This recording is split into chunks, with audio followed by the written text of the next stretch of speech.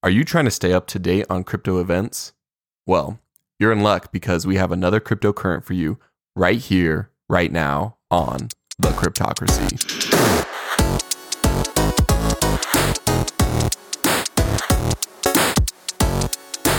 Welcome back, Cryptocrats. This is this week's Cryptocurrent, where we bring you all things current events dealing with cryptocurrency and blockchain. So, I am joined by Crypto Corey. How are you? Hey, I'm doing well. This is going to be a fun cryptocurrent. It's always a fun cryptocurrent, I feel like. So, I guess this is just par for the course. But let's jump right in. We have some exciting stories. First, we've mentioned him before, but Robert Kiyosaki, many of you know him as the author to Rich Dad, Poor Dad, which is a pretty popular book among, I don't know, people interested in. It was a good book. Really popular, I want to say in the late 90s, maybe early 2000s. Basically on real estate investing. Yeah. I read it. I thoroughly enjoyed it. I never bought any real estate, but thought it was interesting. I have not bought any real estate either, and I've also not bought the book. So it shows you what I know about him. But we've mentioned him before on cryptocurrency. Yes, we have. He's got some things to say about cryptocurrency, and he's a fan of cryptocurrency, right? Yeah, very much so. Okay. So he's got some crazy things to say. He's waiting for Bitcoin to hit $1,100 before buying more. Is that is correct? That is pretty wild, I think. I mean, Bitcoin's been down, right? Yes, it's been down, but it has been down. Look, I just want to be clear: we do not give financial advice. So what I'm about to say, although it may sound like financial advice, you must take this with a grain of salt because it is not financial advice. But I am telling you, if Bitcoin hits $1,100, you need to pull a Michael Saylor, sell everything you own, sell your cars, sell your kids, sell your clothes, go naked. I don't care. Don't buy food, eat dirt, and put every dollar you can in Bitcoin. Buy as much Bitcoin as you can. Sell your house, live in a tent, because if Bitcoin hits $1,100, you're nuts if you don't buy as much as you can. That's the only time you'll hear me pull a Michael Saylor. And if you've listened to us before, you know our take on what Michael Saylor has said about how you should acquire Bitcoin. It's not going to $1,100. Now, I could be wrong. I am not a rich dad. I'm not quite a poor dad either. I'm some sort of an in-between dad. So Robert Kiyosaki certainly is a lot more successful than I am if you're going to measure success in terms of money. But I do not agree with him. He's nuts. It's not going to $1,100. Maybe you just need to write a book. If it does, we will delete this episode of the Cryptocurrents. Okay. You heard it from Corey. So I struggle with Robert Kiyosaki, and I think we probably said this the last time that we talked about him. When I read his book, I was a lot younger and very impressionable, and I thought at the time, and maybe even now, there is some value to what he says about real estate investing. However, I just think some of the things that he's done and promoted since then, I just wouldn't take his advice on cryptocurrency or really anything outside of real estate. I've read a little bit of the things that he posts on his website, and I don't think everything he says is correct. Hopefully he's not one of our 9 or 8 listeners, and doesn't hear this and doesn't get offended. He better have tough skin. I mean, if you're in the public spotlight like he is, I'm sure he's got pretty tough skin. Maybe we could have him on the podcast. On the Cryptocracy. That would be interesting. Then we'd become big fans. We would sell out so fast. All right. Well, that being said, let's jump to our next story. So India, our friends on the other side of the world. So let's set some context first, I think, for this story. India, they're pretty strict on crypto, right? Yeah, they've been more strict than, say, the United States. Yeah, they've been really tough on crypto, even going so far as to ban it and then unbanning it, and then deciding that they're going to heavily regulate it through taxation. I've heard as much as like a 30% tax on it, maybe even higher. So trying to figure out where India's stance is on crypto. They've literally been all over the place and probably will continue to do so. But this story is really interesting because this is an organization. They have an organization in there that is looking at crypto and is convinced that there are at least 400 crypto advertisements that are violating the guidelines in India. And what it has to do with is that crypto is really taking off with influencers and sports figures. And what they said is that they don't know what they're talking about, that they're just really ignorant of the actual technology, what things are, what they're used for, and are just, because they're getting paid, they're just saying, hey, go buy this coin. And so I think it's just a really good reminder that there is a lot of hype in this industry. And it is my opinion that 99% of all coins are going to zero because they just don't have the utility, they don't have the use case, they don't have the ability to weather the storm long term. So just keep that in mind. If you're listening to an influencer, someone on Twitter, some celebrity comes out and says, use this exchange, buy this coin, don't take their advice. Do your own research. Don't even take Crypto Corey's advice. Just do your own research and have a really good thesis for investing that goes beyond just the hype. Yeah, well, and I like to point out that part of doing your own research could be listening to this podcast. I think that's important to slide in We are there. the best place to We're the best do place research. to do research. There's 8 people who can vouch for that. But yeah, no, that's a good point. Always do your own research before making any big decisions when it comes to crypto. All right, well, let's move to our next story. And this is some pretty, I don't know, it's pretty big, I think. So the SEC, Securities and Exchange Commission, that's a United States thing for those of you who are listening outside of the United States. And I don't know, how do you describe what they do? They regulate. They basically regulate A lot of things. investment Yeah. instruments. So stocks, bonds, certain derivatives. Well, most derivatives fall under the purview of the SEC, the Securities and is it Securities and Exchange or the Securities Exchange Commission? Could be. Yeah, it's could be either. the Securities and Exchange Commission, SEC. And Gary Gensler has come out and he has said that Bitcoin is a commodity. Now, do you know why that's a big deal, Josh? Well, I'm assuming it's a big deal because the head of the SEC, if he's saying that, that's got to mean some stuff, especially because they do regulate a lot of stuff. But they don't. I know like the word commodity means stuff and it's important, but specifically in this situation, I'm going to leave it up to you to tell our listeners why that's a big deal. The SEC doesn't regulate commodities. Oh, they don't? No. So that's why it's a big deal. Yes. So they don't. That falls under the Commodity Futures Trading Commission, the CFTC, which you don't really hear about. You hear a lot more about the SEC than you do the CFTC. And that's because there's a lot more securities that people are investing in or are familiar with. Most of us aren't buying soybean futures. We're buying Bitcoin or Tesla or any number of stocks that are easy for us to buy.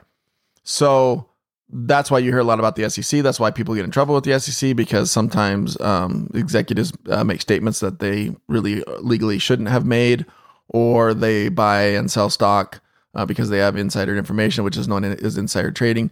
Which, as a side note, just so that all of you out there know, if you are in the U.S.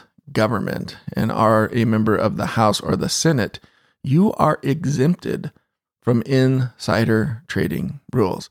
That means that you can drop a bill that you know will move a freeway over to what used to be a worthless piece of property and make it now, really easily publicly accessible. Or maybe a bridge is going to be built over to your property where there wasn't a bridge before. and you go out and buy this worthless piece of property and then are instrumental in getting that bridge built, then your property skyrockets. You cannot be prosecuted for it. So insider trading happens all the time. It's a well-known thing that people go to the House of Representatives and to the Senate, just average citizens, and they come back multimillionaires. And so it begs the question. Which their salary is not a multi-million dollar salary. They're in the 180s, 190,000, which seems like a lot of money, but it's really expensive to live in Washington. And most of them have houses. Most of them have houses. States, in their home states and districts, etc., and have an apartment or something there in DC. In DC, so it is expensive to be in this role. So I certainly don't begrudge them that money, knowing that it can. It's a fair wage. Yeah, it's a fair for what they do. But how they become multimillionaires is just not honest. Yeah. I mean, let's just let's just be open about it. I'm pretty sure Mitch McConnell. And to name some names, besides Harry Reid, Mitch McConnell, we're going to lose Nancy Pelosi. What if they're one of our listeners? A Republican and a Democrat. Yep, so Republican and Democrat. We're not picking sides here. Both of them, I think, their like portfolio returns like dwarf even have been ridiculous. Like the biggest hedge fund manager investment people on Wall Street. Yeah, well, I mean, again, if you make the laws, it's easy to invest in the companies that will benefit from it. Yeah. Anyways, so having said that. But you hear a lot about the SEC because people get in trouble for insider trading and just irregular things that take place with stocks. I myself, the company that I work for, there are only about, in between the times that we give our quarterly reports, there's a blackout period. So I can only buy and sell my stocks, 2 days after we give our quarterly report until the 15th of the month following. So that's usually somewhere in the neighborhood of 25 to 30 days. And I get that four times a year. So there's basically a little less than 4 months out of the year that I can actually buy and sell my stocks.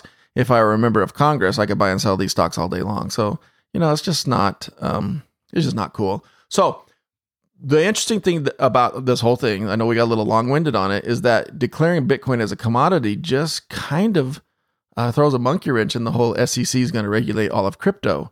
Now, he specifically said that Bitcoin is the only one that he's going to call a commodity. He said, some like Bitcoin, and that's the only one I'm going to say are commodities. But he did say some like Bitcoin. So in his mind, there are a few of them. What does that mean? Well, it means that if he's drawing that line in the sand, that some are commodities, then it's the corollary to that is that some are not commodities. So would those then be under the purview of the SEC? Yes, and if they are securities, then you have to behave a certain way. And so some, in my opinion, the way that ICOs were done, and you really don't see those anymore, but the ICOs that were really popular in 2017 violated the any SEC regulations. They were unregulated securities. They were unregistered securities. And there's just no question in my mind that if you are using an ICO and using a cryptocurrency as a form of stock in that company, and selling it, it's a securities instrument. And I just don't see that there's a way around it. And that's primarily why I think you don't really see ICOs anymore. But there's a lot of talk around Ethereum and the way that Vitalik went about raising money. There was a lot of Ethereum that was pre-mined. He talked a lot about investing in the technology, and it was seen kind of like an investment almost in the Ethereum system. And so there are a fair number of people who are credible who say that Ethereum is a security, and the way that the money was raised was probably a violation of the securities laws because it was an unregistered security.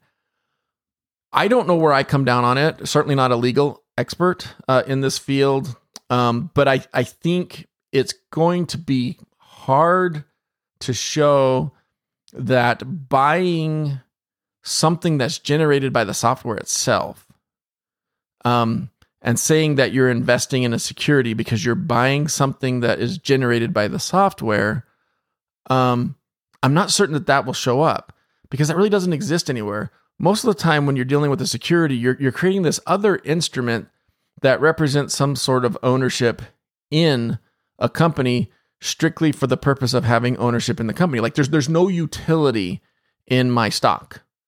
I don't use the stock I get from my company to do transactions on my company's network.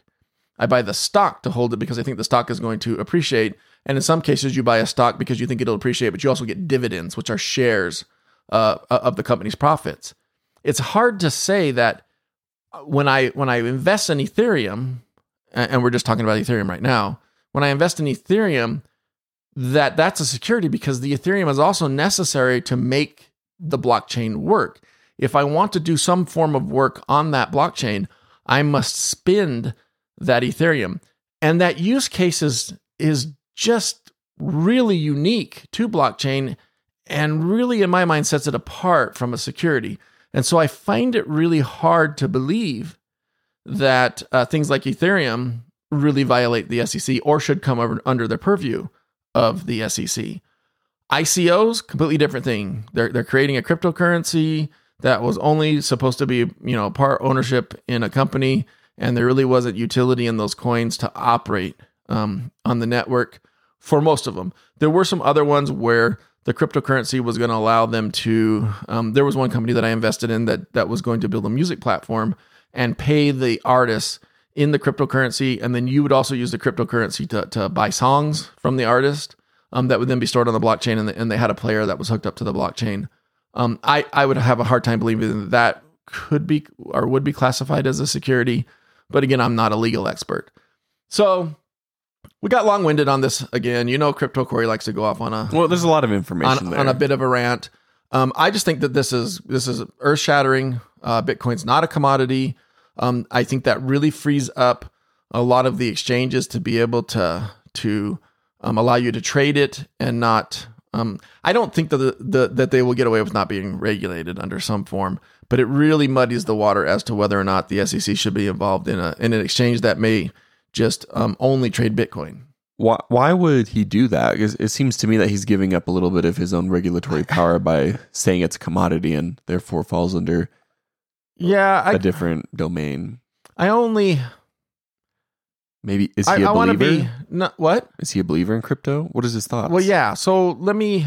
What are his? Let thoughts? me just give Crypto Corey's personal take on it. Again, I always say we don't want to get political, and then we go off into a political tirade. I have always liked Gary Gensler. Prior to him, becoming the head of the SEC, when he first came on the radar to me, when I heard that his name was being floated as the next, chair of the SEC. And I went and watched a lot of the videos that he had that are free. You can still watch them. At least last I checked, you could, where he taught a course on blockchain at MIT, and really liked the guy. He was a delightful teacher. He was very engaging. It's just hard to not like the person, Gary Gensler.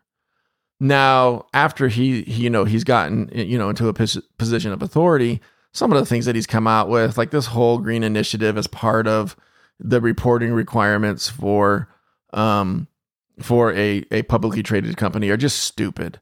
If you want to make companies be responsible for their environmental impact, fine. Regulate them through the EPA and make that a valid regulation. But to tie it to your ability to sell a stock as a required reporting for stocks, that's just silly.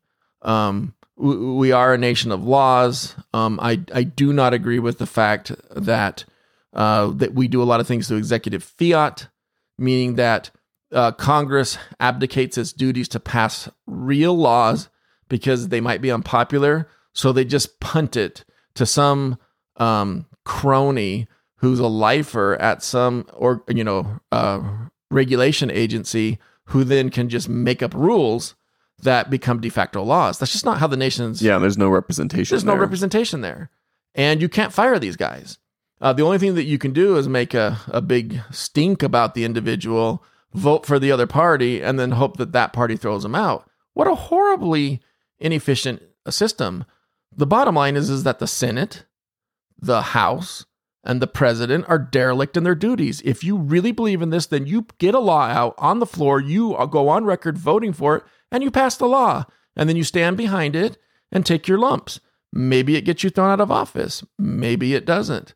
But they're cowards, the majority of them. And this I'm not afraid to say. I'll say it to any of their faces. In my opinion, the majority of the U.S. Senate and the U.S. House are just flat out cowards. They will not bring things to the floor to vote that they know that their particular party sponsors want, we the people, because they don't want to vote on something that might be unpopular. So they delegate it to an unelected official who then passes a rule that you really have no recourse over except to fight it through the court systems. So once again, we didn't want to get political, and boy. Well, and this is specifically the United States. So. Yeah, so we got political there again. But long story short, I do like Gary Gensler. I do think one-on-one, he's a good guy. I do think he is pro-crypto. I think he's kind of in a hard spot where he's at. A lot of the people in his particular party, the Democrat Party, really want crypto to be treated with a heavy hand. Talking to you, E. Warren. So you know, I do like him, but I'm not happy with everything that he's done. I'll just leave it there. All right. Well, that is a very spicy take on Gary Gensler for you, coming from the one and only Crypto Corey. Well, that about wraps it up for, well, that does, I should say. Better wrap it up. I mean, this is probably the longest cryptocurrent we've ever done. Is it? I don't know. I feel like it went pretty fast, but that's because I was just having so much. Maybe I was just having so much fun. Maybe he can cut out most of my inflammatory remarks. So Elizabeth Warren doesn't come down on you. I don't care about E. Warren. Oh, that's fair. All right. Well, with that being said, remember to give us a follow on either Twitter or Instagram at @the_cryptocracy on Twitter and at the cryptocracy on Instagram, and stay cryptic.